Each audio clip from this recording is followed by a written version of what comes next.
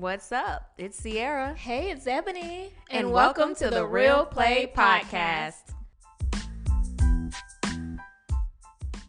Hey guys, before you listen to the episode, we wanted you to know that we record all of our episodes with no script. We do very minor editing on our episodes as well. We want to come from a real place. We want you to hear how we are feeling at that time, and this episode is no different. It's a little difficult for us to talk about racism. We're not used to having a platform to share our thoughts and discuss what we're feeling, and so you'll hear during the episode that we are trying to process our thoughts. We haven't really had time to kind of sit with them as well, so we're processing, and we're also letting our feelings out on the episode. So please bear with us again, and if you have any questions, if you want to discuss something, if there's something you don't like that we said, if it's something you agree with, if something that you want to add input on, please do not hesitate to reach out to us. You can DM us at The Real Play Podcast. You can also reach out to us via email, and so that would be therealplaypodcast@gmail.com. We'll love to hear from you. We're in this together. Thank you for listening, and please enjoy this episode. Well, hi guys. Welcome to another episode of the Real Play Podcast. This is Ebony. Welcome, guys. This is Sierra. And so today we're going to talk to you a little bit about racism from our perspective. We have been seeing a lot of things going on in the media, on social media, and we recently did a poll on our Instagram account. If you're not following us, it's at the Real Play Podcast. And the poll simply asks, like, what topics did our listeners want us to discuss? And one of those topics that we kept getting over and over was people wanted to hear about, things that's going on now in the media. And I think it's only right that we discuss it. And I also want to thank our listeners for pushing us and letting us know what content you guys want to hear, because we only want to be of value to you guys. And so we're going to talk about racism from our point of view. We do not claim to be the most educated, the most knowledgeable. So bear with us. And we hope that we can just shed some light on what we know, what we think, and also what we've experienced ourselves. Yes. Really. That's mainly, as though, even though we're not experts in what's going on, like we're not analyzing all the data of racism in the United States and in the world, we know how we've been impacted from what we've seen on TV, what we've heard in the news, and what we've experienced ourselves.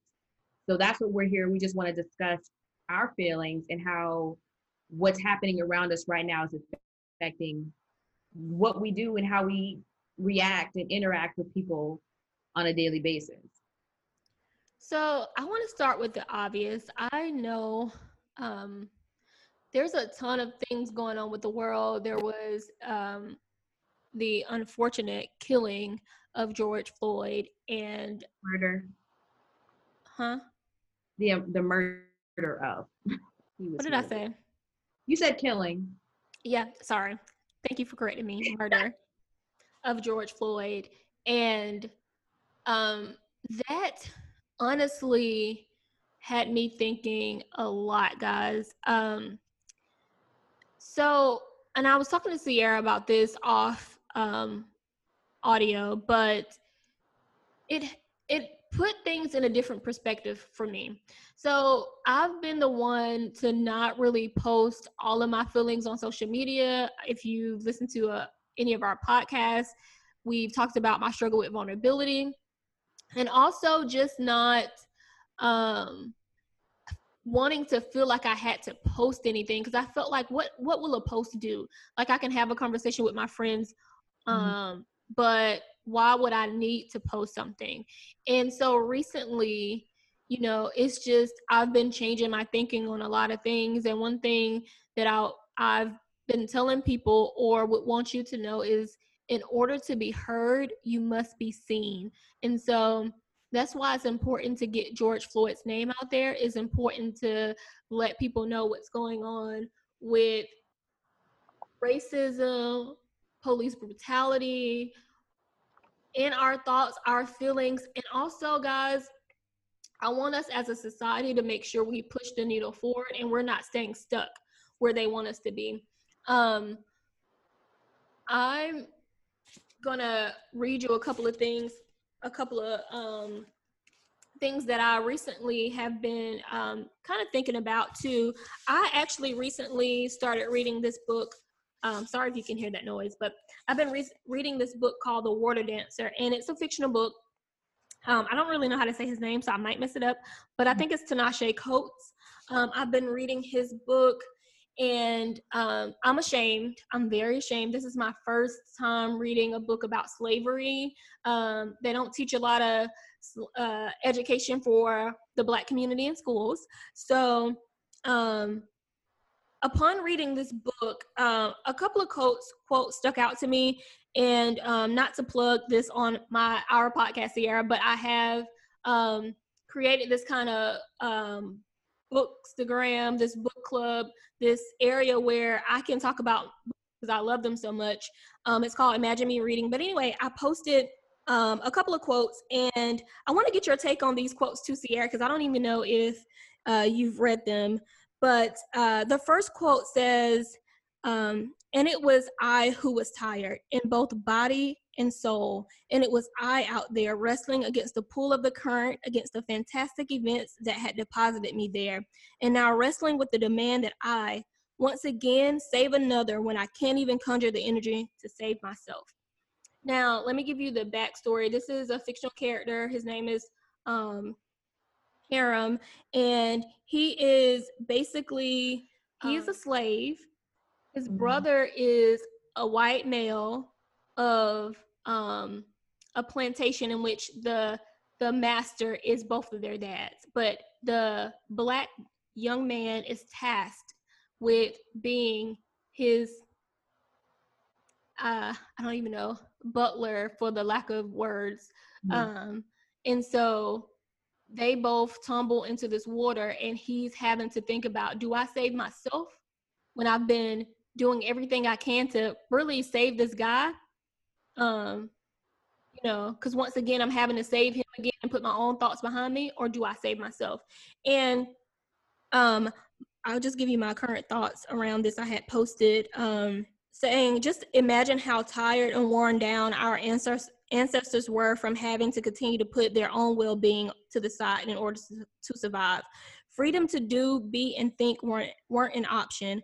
We have the freedom today, but why do we still act as if we have the chains of yesterday attached to us?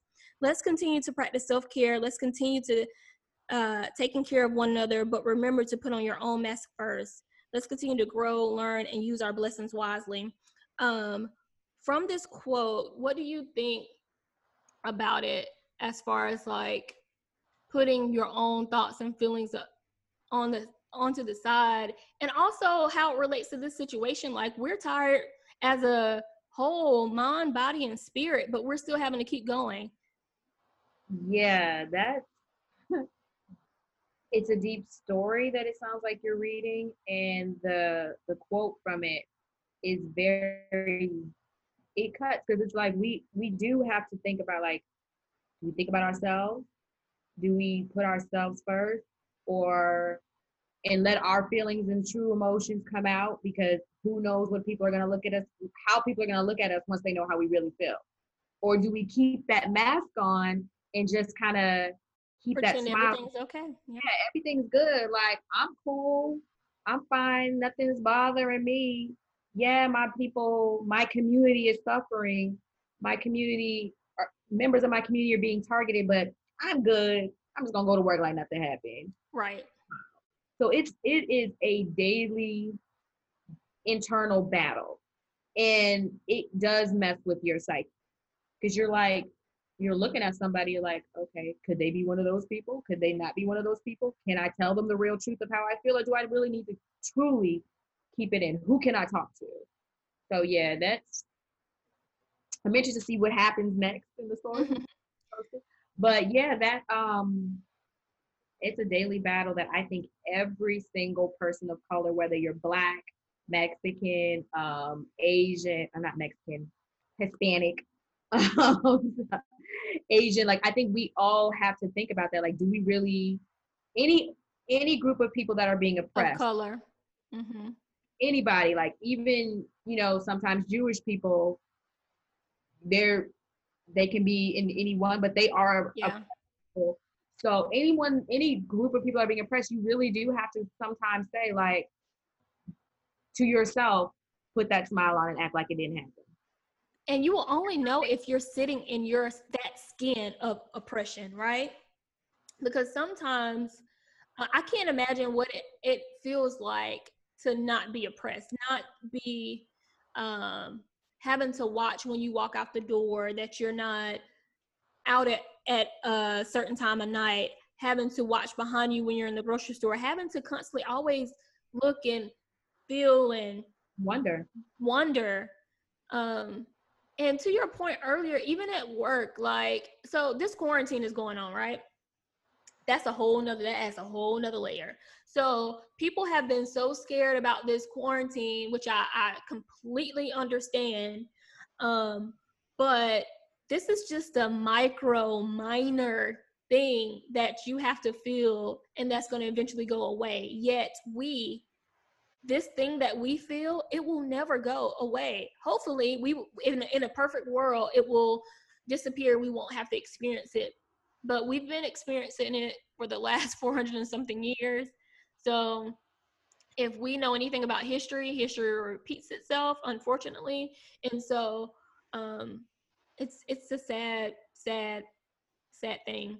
I know I haven't been going into work in person, so I have a very different experience than you, but I will say to work, you're already mentally exhausted from seeing the media, seeing what's on social media, hearing it from your friends, discussing it, and then seeing pictures, hearing audio, looking at the video, seeing riots, things, all of these things just build and build and build, and you're already worn down, and then having to go to work on top of it. So I work from home, but work in any capacity is mentally exhausting, right? Right. So think of all these different layers of, what's the word that I'm looking for? Just all these different layers pressing down on you, and then having one big layer like you're almost breaking, but you have to sit still to this quote, stand in some type of way. How has the difference been for you? Because you've been having to go into the office with this same mindset. So this was actually a question that I asked Joy back on our mental health episode, our very first episode, because it's something that I've struggled with, and not even just recently dealing with George Floyd or with Ahmaud or with Breonna Taylor. Those are the most recent that have come up within the month of May. They didn't all happen in May, but they've come up since then. Um, Knowing that stuff is happening in my community and then going to work afterwards, it's hard because you are looking at people and you don't talk about it because you don't want them to judge you. You don't want them to look at you like, oh, well, you can't perform. She's in her feelings because of something that's happening all the way in, we'll just say Georgia, or happening wherever it's happening, Texas. But it's not true, because a lot of the stuff that the people that it's happening to look like me, look like my two brothers, look like my dad, my uncle, my cousins, my friends, even colleagues.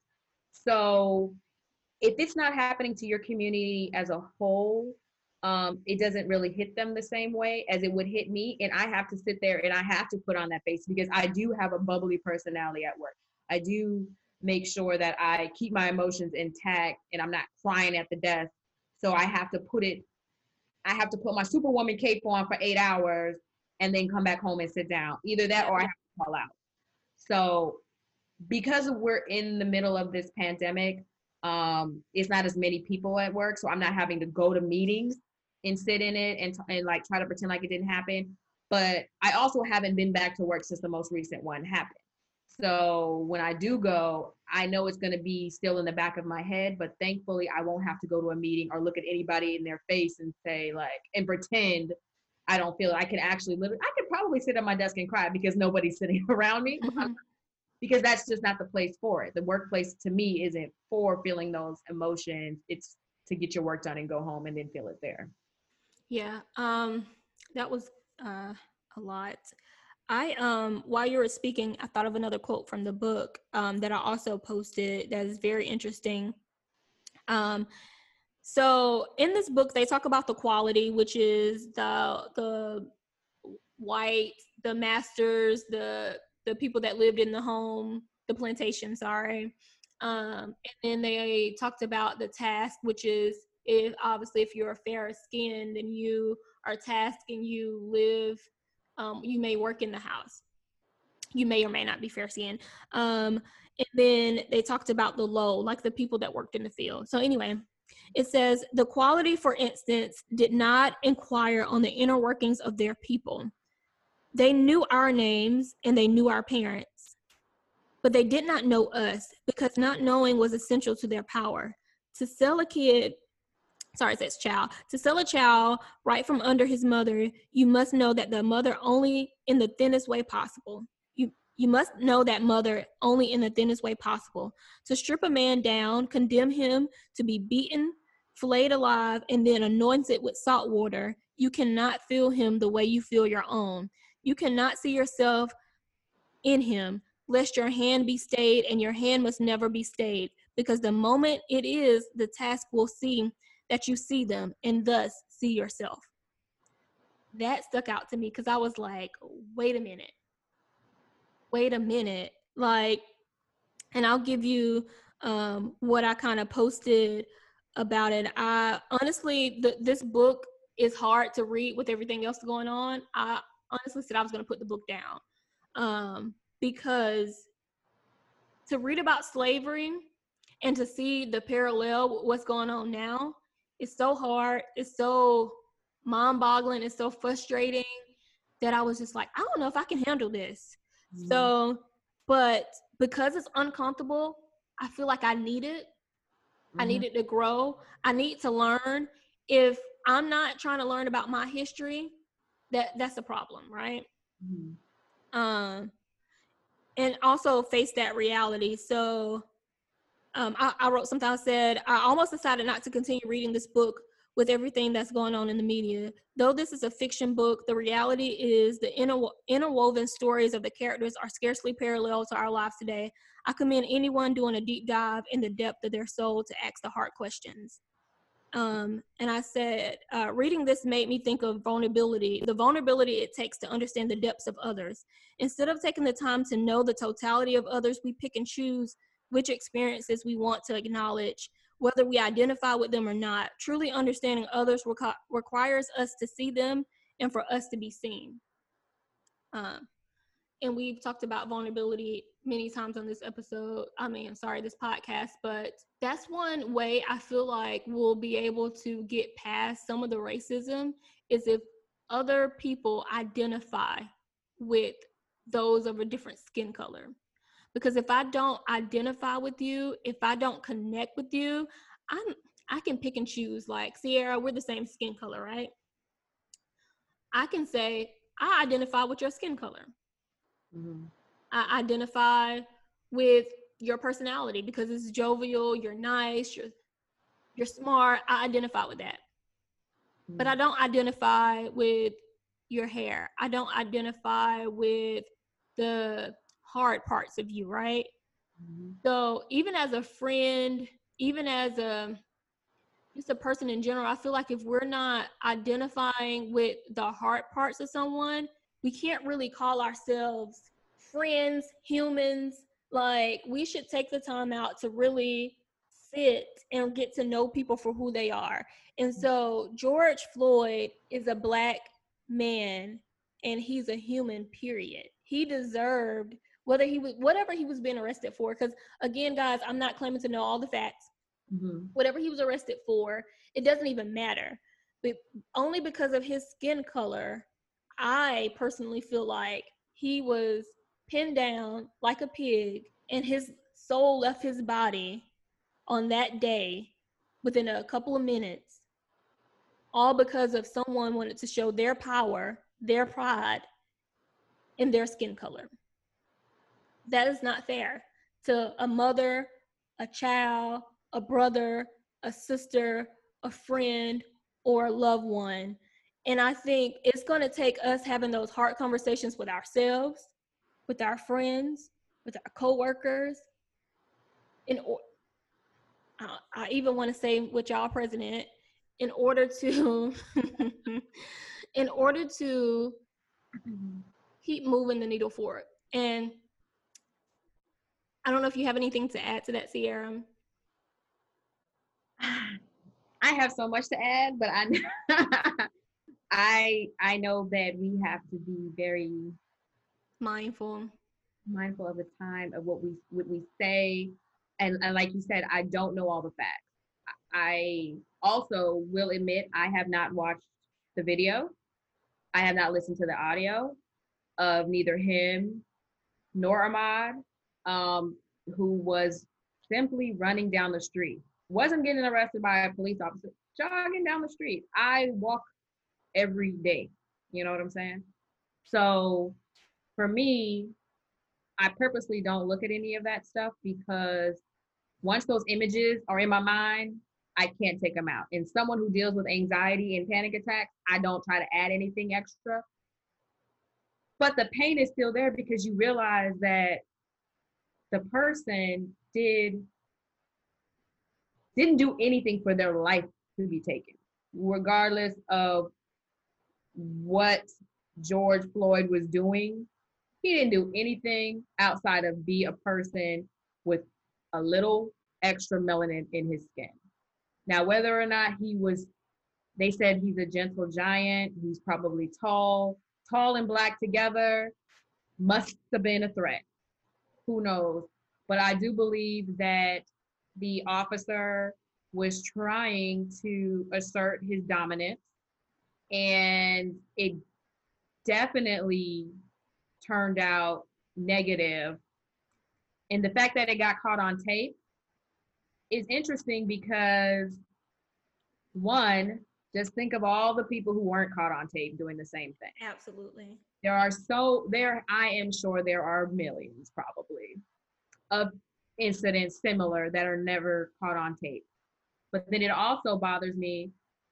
I didn't see the video, so I don't know if there's a whole lot of people in the background, but if one person's standing there videotaping it, and I heard it was a female, so I wouldn't expect her to jump in. She was female. She was black. I ended up seeing her, and she was very devastated. But I will say, I thought about that when I seen like a glimpse of the recording. I couldn't watch someone die, so unfortunately, I wasn't able to finish the video.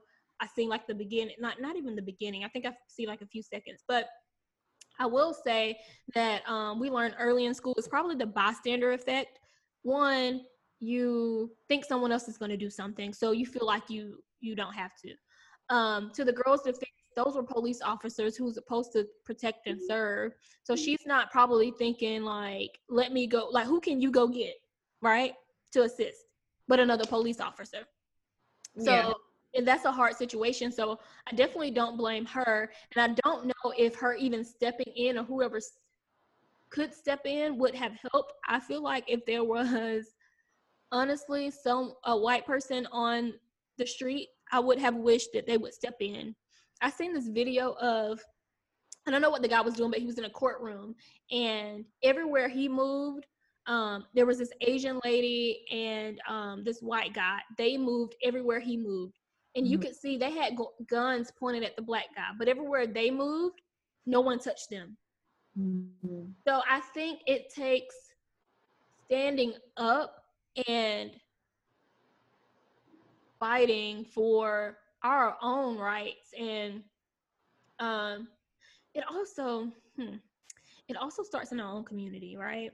And I want to say this because I was actually watching, not to change subjects a little bit, but I was watching the Red Table Talk, and they were talking about colorism. Mm-hmm. And with that, they talked about colorism in colorism is real in all communities. Let me just say that, because I've talked to a lot of people, and I've been overseas, and I've seen signs and ads saying, get this lightening cream, and light is right. But it's definitely a problem in the Black community. And one thing they said, they were talking about colorism within, with Black women, right? But something that I never think about when we talk about colorism, I never thought of it with Black men. And now that I'm looking at all of the men who were targeted, or men who were murdered or killed, they were darker skin, right? Mm-hmm. And it's really sad in our own community that we can't come together and say we're all beautiful, regardless of the shade of Blackness. We're all the same. We're all the same race. Mm-hmm. I know colorism is real, but I feel as though within the last few years, it's kind of changed a little bit. I feel like when I was growing up, oh yeah, you was Black, like dark, you got talked about really bad. And it could be just the age that I'm at the level that I'm at. People they're embracing the melanin in their skin. So they're uniting a little bit more than what we were doing like in the 90s. We're like, oh, she light skinned and she got this, she got that. Now it's kind of like, you still see the videos of the lighter skinned girls with the longer hair and all that stuff. But I feel as though because so much is happening, our community itself, I know you were saying like the people who these incidents have happened to are darker skinned. So that's the non-Black people targeting them. But us as a community, I feel like we're starting to look at the rainbow of our colors and really embrace everybody. So I have a different take on that. I think it's based on perspective, who we follow, and I mean on social media, and also targeted marketing, because the Black dollar, we pay a lot towards like makeup and hair and things like that. So it's easy to talk about diversifying or inclusion when it's beneficial. I want to see where we're included when it's not beneficial to anyone, right? I think because of everything is so filmed and everything is so documented nowadays, so people have to say, no, I'm not excluding anyone, but we may be an afterthought. And you're talking about corporations. Corporations. I'm talking about in people that I follow too, and just on social media. And I will say something else that I thought about too is, oh my God, my thought just went away. Give me 1 second to think about it. Mm-hmm. I don't remember what I was saying before. So skip past this. I'll come back. Okay. So, going back to what I was saying though about the videoing of it, I don't blame her at all whatsoever. But like you said, there could have been other bystanders, and it's like, who did what? Who saw what? The bystander are just watching this happen. And yeah, who do you call? You can't call the cops because the cops are there, but just because there's 4 dirty ones doesn't mean that you can't get on the line and 100 people call, and you just never know who can come. I'm trying to think about if that was me. I don't think I would have filmed. That's just me. But I'm like, what would I have done? Mm-hmm. What could I have done? What would have been my first instinct? Like, I probably would have, this is so sad to say, I probably would have just kept walking. Like, I would have been too fearful to stay and see what happened. Because sometimes as Black people, like, I know for me personally, I'm like, oh my God, that has nothing to do with me. I don't want to get involved. I'm trying to save my life. Like, so sometimes to the quote, you turn a blind eye because you don't want it to be you or want to get involved. And then now you're in trouble for helping someone. Mm-hmm. So I don't know. Like, what do you think she could have done differently? No, for her to record it was fine. I have no issues with her. I think she did what because she couldn't, someone needed to capture it.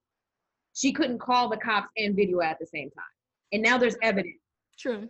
I'm fine with her. I'm talking about any other bystanders because I didn't watch. So I'm assuming they're on a public street. Somebody's driving by, someone's walking by. There's storefronts. Somebody saw something. They weren't in a park. So those people could have done something. My instinct would be to not be that close because bullets don't have names. That's true. So my dad taught me that as a child. Bullets don't have names. I will keep my distance, but I probably would have called somebody like the like firefighters or some, call the non-emergency cop line, like this is happening right now, or even regular 911, because yes, there's 4 dirty cops, or I won't say they're dirty, but 4 cops that are doing something that's not right, but you never know if that 5th one comes, who they could be and what they can do. I think another thing that is very helpful is probably education, because that's what I thought about when you were talking. I'm like, we know maybe possibly who to call, right? But for the average person, for someone, and I came from a country, a small town, for someone back home, I don't think they would have been like, oh, well, let me call like the fire department, or let me, if anything, they may, if you're from a small town, you may say, well, I know such and such family, let me call one of them, but I don't think they would know to call, who to call, or what to do in those situations. I think educating and learning about what we can do, what possibly not to do in those situations is very beneficial. And I want to say thank you, because I feel like, and I'm not boasting us up, but I feel like this podcast being a platform where we can help educate and,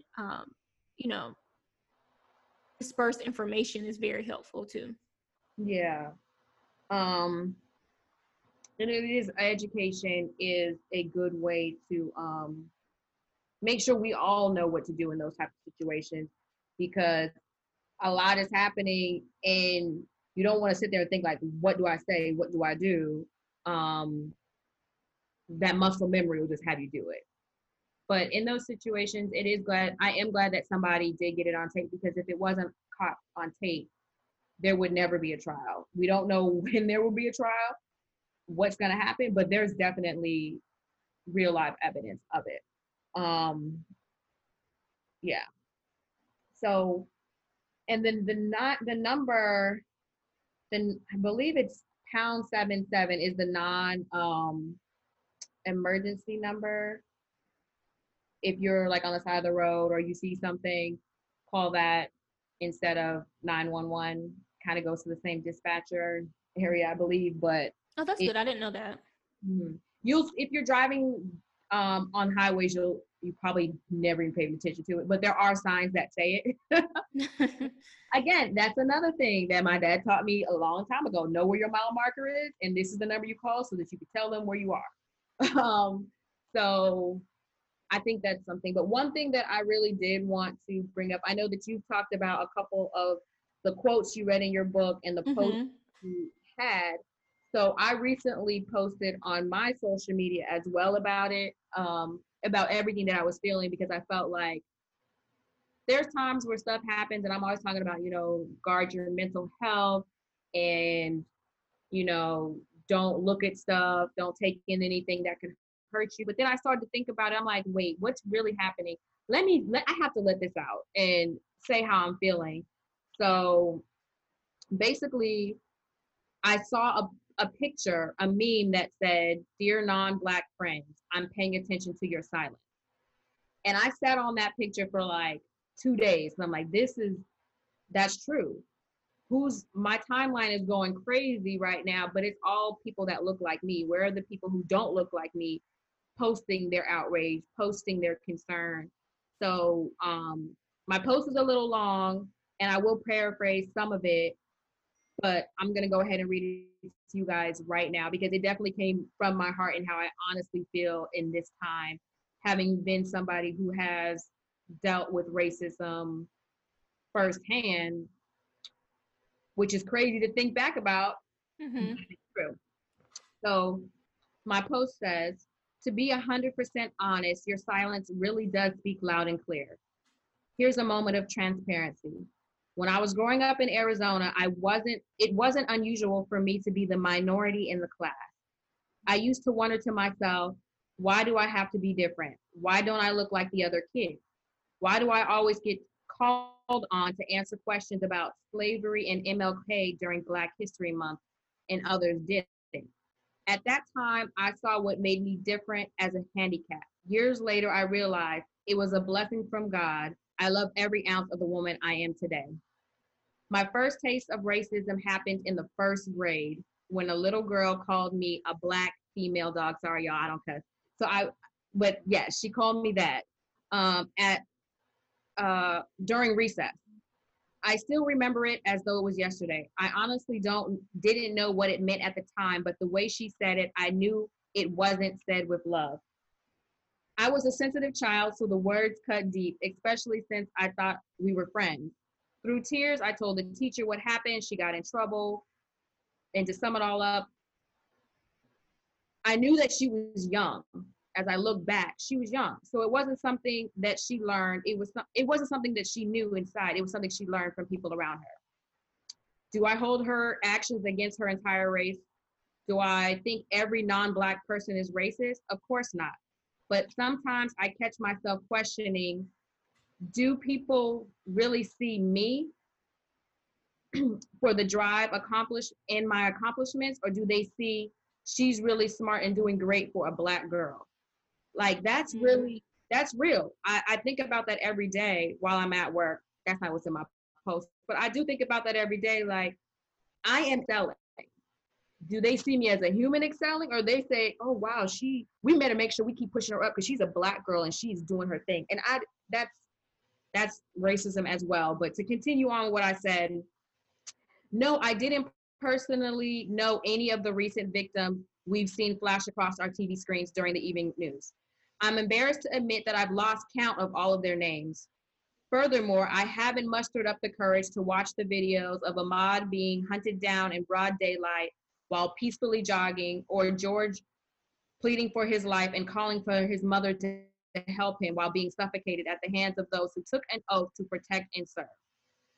I don't have to see or hear it to feel the pain. And believe me, the incidents like these hit close to home. I have a father, brothers, cousins, uncles, friends, and colleagues look like them. I look like them. I go on to say that I was walking my dog one night and I was afraid to put my hoodie on. It was midnight. I live in a good neighborhood, but at the same time, I didn't think somebody was going to rob or rape me, but I was afraid of being attacked by simply because of the color of my skin. I know it sounds crazy, but it truly is a genuine fear, and I can't believe the actions of a few racist people have brought me to the point of feeling like I have to look over my shoulders at all times. I go on to talk about Amy Cooper, who was the white woman whose video went viral, and I actually did watch that one because nobody was hurt. She's in Central Park, and I cannot believe she called the cops and said that he's attacking her, he's threatening her life, and he's nowhere near her. And then I saw a video of Tom Austin in Minneapolis. I don't know if you've seen that video, Ebony, but basically he is in a gym and there's some African-American young men that are in there. And he was like, what are you doing here? Are you supposed to be in this building? I'm calling the cops because you're not supposed to be here. You're not a tenant here. And they're like, we pay rent here. We've been living here, or we've been here paying rent for years. Like, what are you talking about? I'm supposed to be here. So in those two instances, two white people have called the cops on Black men for doing absolutely nothing. That's inciting fear in those officers already. They're coming, even if they're not even racist, they're already coming on a good 9, 8.5, 9, ready for action, because the way that the lady was in the phone, oh my gosh, like he's attacked, like the distress in her voice was real. And you clearly see he's not even nowhere near her. Nowhere near her. Nowhere near her. At a point, she walked towards him and then she walked back.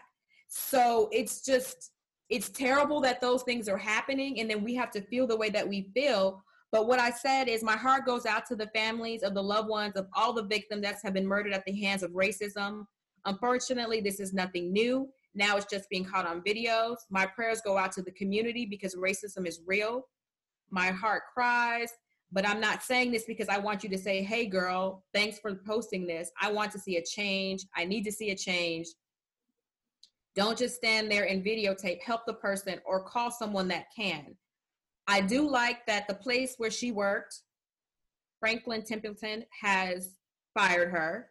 And then also for Tom Austin, the office building he was renting the space from, they've also terminated his leave. Oh yeah, I saw that video too. And it's just like, and that's another fear, things that make us fearful, I know at least for myself, is the more you educate yourself, the more money you make, the more you start to go into these spaces, you realize that I don't have a lot of people that look like me. And you start to feel unsafe because it's kind of like, how long are they going to let me be here? You start feeling like almost an imposter, like, and then for someone to come up to tell you, why are you here? Are you sure you're supposed to be here? And you've paid for something? Like, why, out of all the people in here, you come up to me? Yeah. Because of my skin color, because of something that I was born with, that I wouldn't change and can't help, right? So it's something innate and sickening to me that someone would even challenge someone being in a building, right? Something that they're paying for as well. It's not like it's your building that you own. Exactly. So I think that was good, Sierra. I think another thing too is I had posted something similar on my social media about just, I am friends with a lot of people of a lot of races, and sometimes it's difficult to have these conversations, like I said before, but as I'm growing and I'm learning and I'm becoming more vocal and more grounded and more into who I am, I'm not going to stop having these hard conversations. I'm going to let people know, like, you can be my friend, but if you aren't asking me about these things, and if you're not, to me, I'm okay with you saying, hey, Ebony, like, I don't know what to do. That's fine, right? Mm-hmm. But just simply not doing is not. Yeah, I think not saying anything, not doing anything, that shows you that they're, and kind of acting like it doesn't happen, is like, are you my friend? Because if you don't understand that why I'm hurting or why I may feel a certain way about this, then you don't know me. And you're not really my friend. And it's fine. It's cool. You don't have to be friends with everybody. But the whole purpose of me posting what I posted was just for people to know, like, this is what happened to me. Like, I have felt it myself. I still feel it every day, and I go to work. Every time I see, people of certain, like older white men, I'm looking at them like, are they looking at me like, what's she doing here?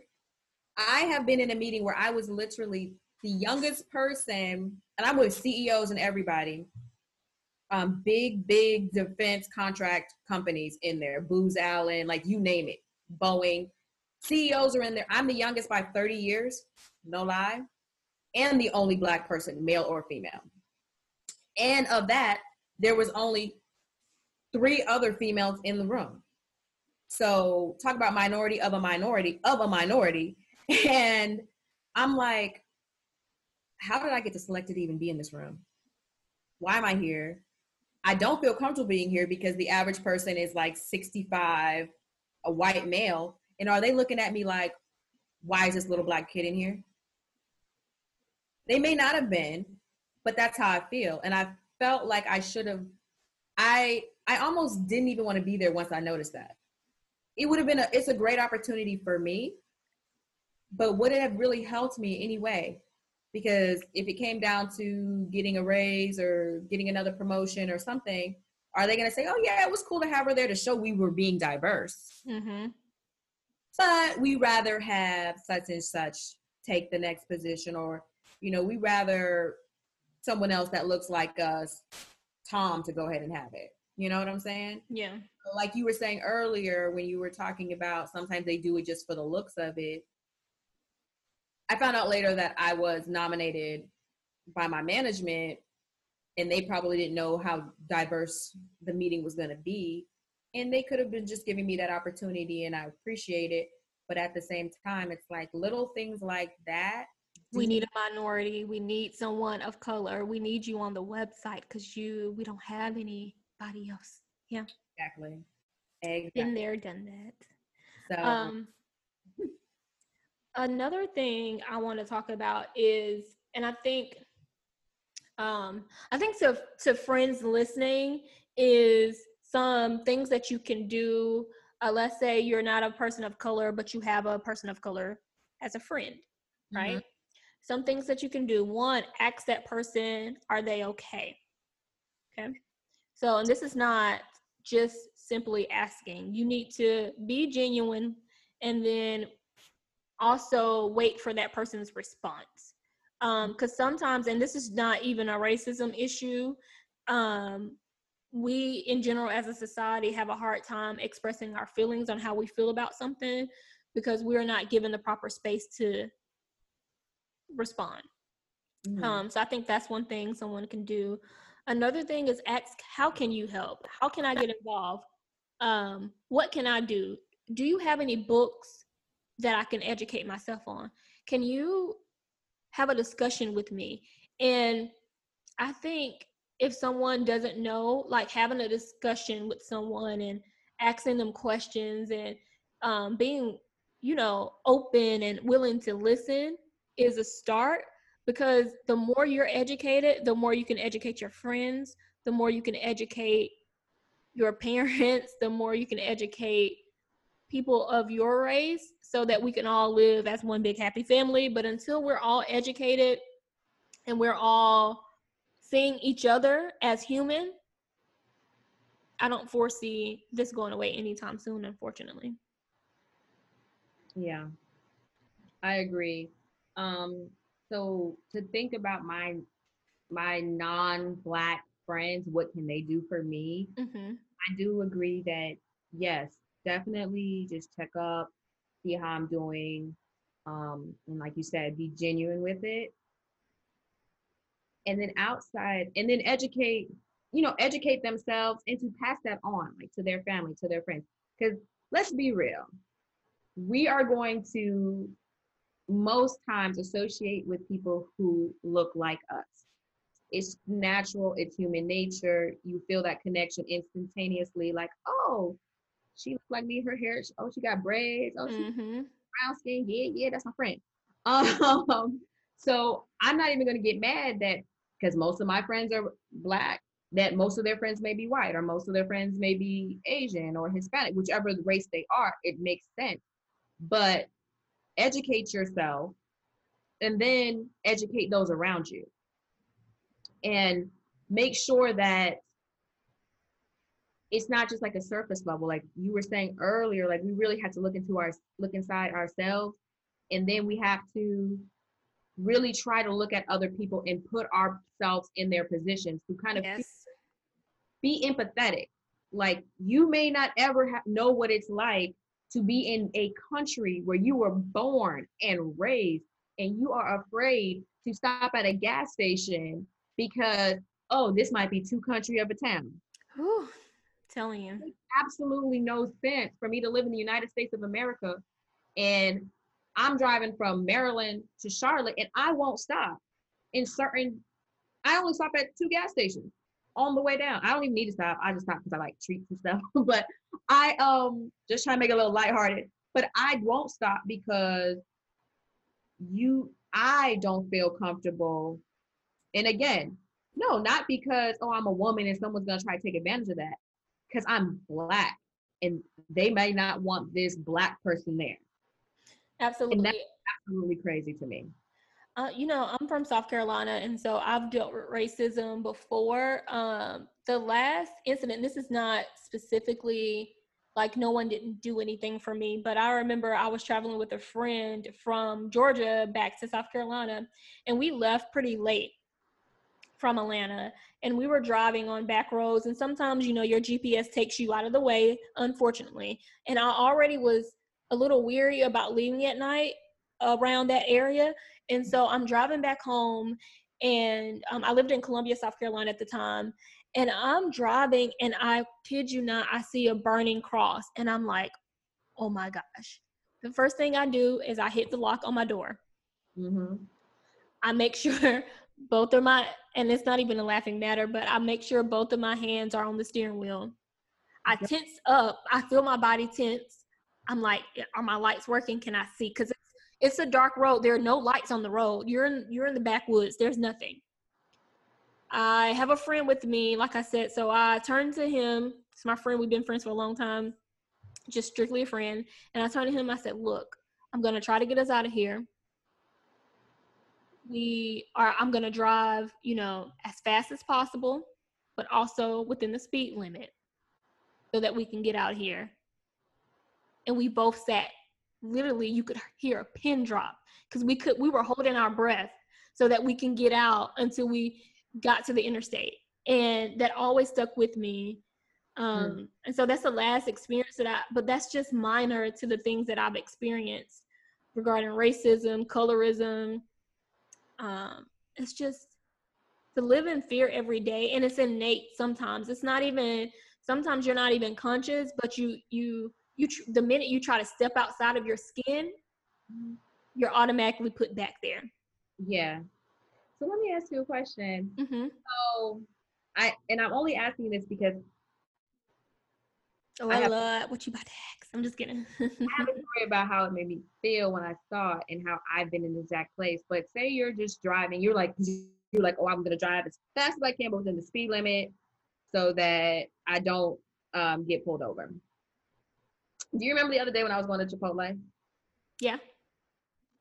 And I was like, there's a cop car behind me. Oh yeah, and I was on the phone with you, and you were like, oh my gosh, cop cars. Ebony. Like the beating of my heart when they're behind me, I'm like, oh my God, what did I do? They can be pulled to the side and not even do anything. Like, it's just like a fear of what could happen if they feel like I am doing something. Exactly. And when you were talking about how you were trying to drive fast, but drive, slow, I'm thinking. And I we were on FaceTime or, We were on WhatsApp. I don't know. I was leaving you a video, and I said in the video. Oh, Marco Polo. Okay, got it. Marco Polo. I said in the video, girl, he's still behind me. He just turned right. I said, I'm not doing anything. I got my hands on 10 and 2. Like, if he pulls me over, I am not turning this video off. I said that in the video, even though you wouldn't have seen it until I pressed send. Right. I was not turning that video off until I knew he wasn't going to pull me over. Because when he turned right from the left lane, honey. And you weren't even doing anything. You were just like, I'm nervous. Like, I'm not even doing anything, but he's behind me.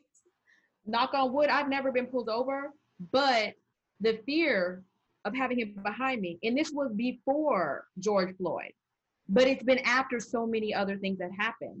And so when I was in Charlotte in October, it's the same thing. I left downtown Charlotte and I'm driving and I don't know where I am. So I needed my GPS. And for some reason, all my heart just kept saying was, please don't let the cops pull me over. Please don't let the cops pull me over. And I wasn't doing anything. There weren't even no cops around. But I just had this feeling, and I don't know if something had just happened, but I was fearful. Oh, they were, okay, the cops were around, but it was because there was construction. So, the ones on the side of the road. Mm-hmm. And I hadn't been, there was no reason why they would have pulled me over, but the fear of being pulled over by a cop, and you see them, the first thing you're like, okay, do I call somebody? Do I put on a video? Do I tape this? What do I do? Because if their lights shine, who do I call? Because I want somebody to hear everything. I want someone to see everything. And we should never have to feel that type of fear. Yeah, if you're doing something, that's one thing. But the fact that we are not doing anything and we know it, but we're still as afraid as if we were a criminal, because in some of their eyes, they will find a reason to pull you out the car. And someone posted that today. He said his biggest fear has been being asked to be pulled out of a car by a cop. So when he's gotten pulled over, he's turned his music down, he's put his windows all the way down in all of the four windows, he's taken his hat off, he's kept his hands up the whole time and prayed that they didn't pull him out the car. Because once you're out of the car, just like at Queen and Slim, once you're out of the car, that was a fictional movie, but we see how that happens in real life. I haven't seen it, but it does make me fearful for myself, my family. You know, I have brothers. I have a lot of brothers. I have sisters. I have a dad. You know, it's crazy how in those moments you're like, let me do the best that I can to prevent myself from being another statistic. So this whole talk has been on racism, how we've experienced it, little things that we see happen and how it may make us feel, just because deep down we're already running on a level of anxiety of what could happen to us just because it's happening to both men and women. So we don't think that just because we're women, we can't, they're only targeting men. Like, it's happening to people. Breonna Taylor was at her home. So where do you find refuge when you're in your own apartment and they come in? Absolutely.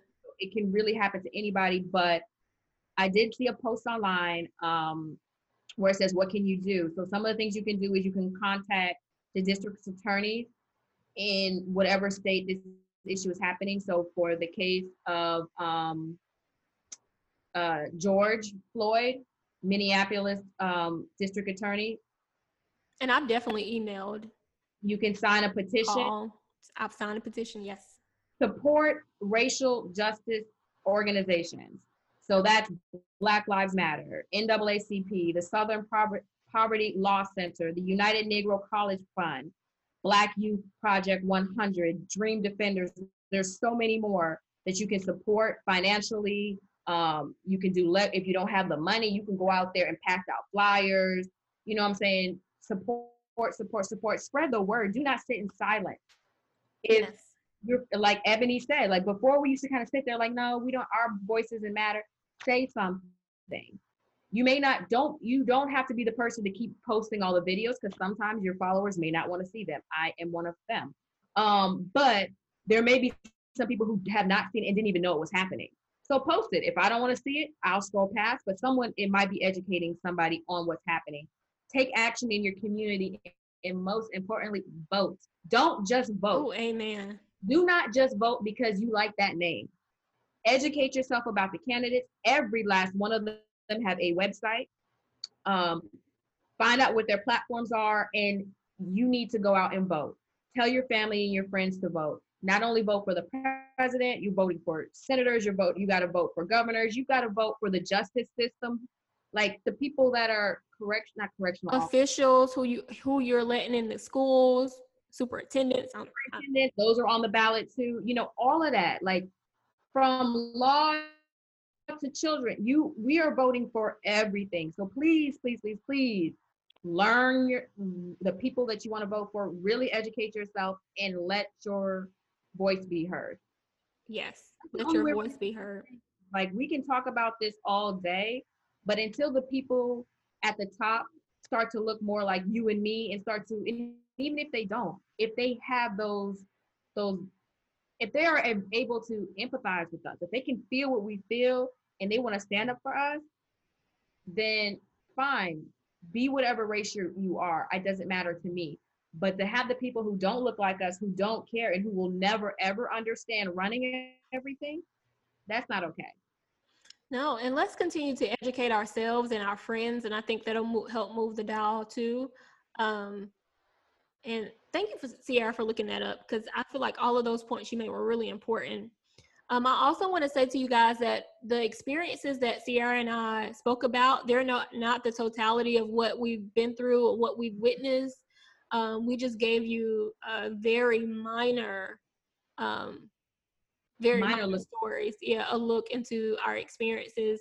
We want to hear from you. We want to hear your feedback. If you you want to just chat us in general, you want to talk about this situation, please feel free to DM us. Again, we are at The Real Play Podcast. If you don't want to DM and you want to email, we're at the Real Play Podcast at gmail.com as well. We'll love to hear from you. You can also leave us a voice note. So we have it linked on our Instagram under, there's a link there, and you can leave us a voice note, and we may feature you on a podcast if you leave us one. So with that being said, we really just wanted you guys and us to kind of have a platform where we're able to discuss topics like this. So we hope we've done you guys a due diligence, and we tried to say as much as we can in this short amount of time and convey our feelings. We hope it came across correctly, and if we said anything unintentionally, we apologize in advance. So we're human as well. Yes, we do. Thank you for listening. This is like everything else we talk about on our podcast. This is just coming from our eyes, from our experiences. We're not here to try to belittle anybody, to make anybody feel like they should have done something differently or that their viewpoints are not, cool. But we just really wanted to kind of talk about what we've been through, because as we're seeing this stuff happen, we start to realize we really are encountering it. We've encountered it. And even if you haven't had like a real life, you're driving down the street and you see a burning cross, or the fear of that I have of walking down the street, or if I see big trucks driving down, are they going to come and just run me over? Like, even if you haven't had any of that stuff happen to you, as a African American person in the United States of America, I feel as though a lot of us probably still feel that tingle, like, looking over our shoulder, and it's not a comfortable feeling to feel, and hopefully one day we won't have to feel it. But until now, watch each other's back. We're here. We're a community of beautiful people. So love each other, communicate, educate, respect, pray, Lord. Pray. Most importantly. 6:30 every day, every night. Like, I am lifting up everybody, all the people. I'm lifting up the community, the government, just the world right now. We need prayer, and we just love. Love is everything. So that's all I got. I thank you guys so much for listening. Hope that you will come back for our next episode. But Ebony, I guess this is it, right? Yes, this is it. Thank you guys for listening so much. We really appreciate it. And again, let us know what you guys think. And until the next episode, bye. Bye.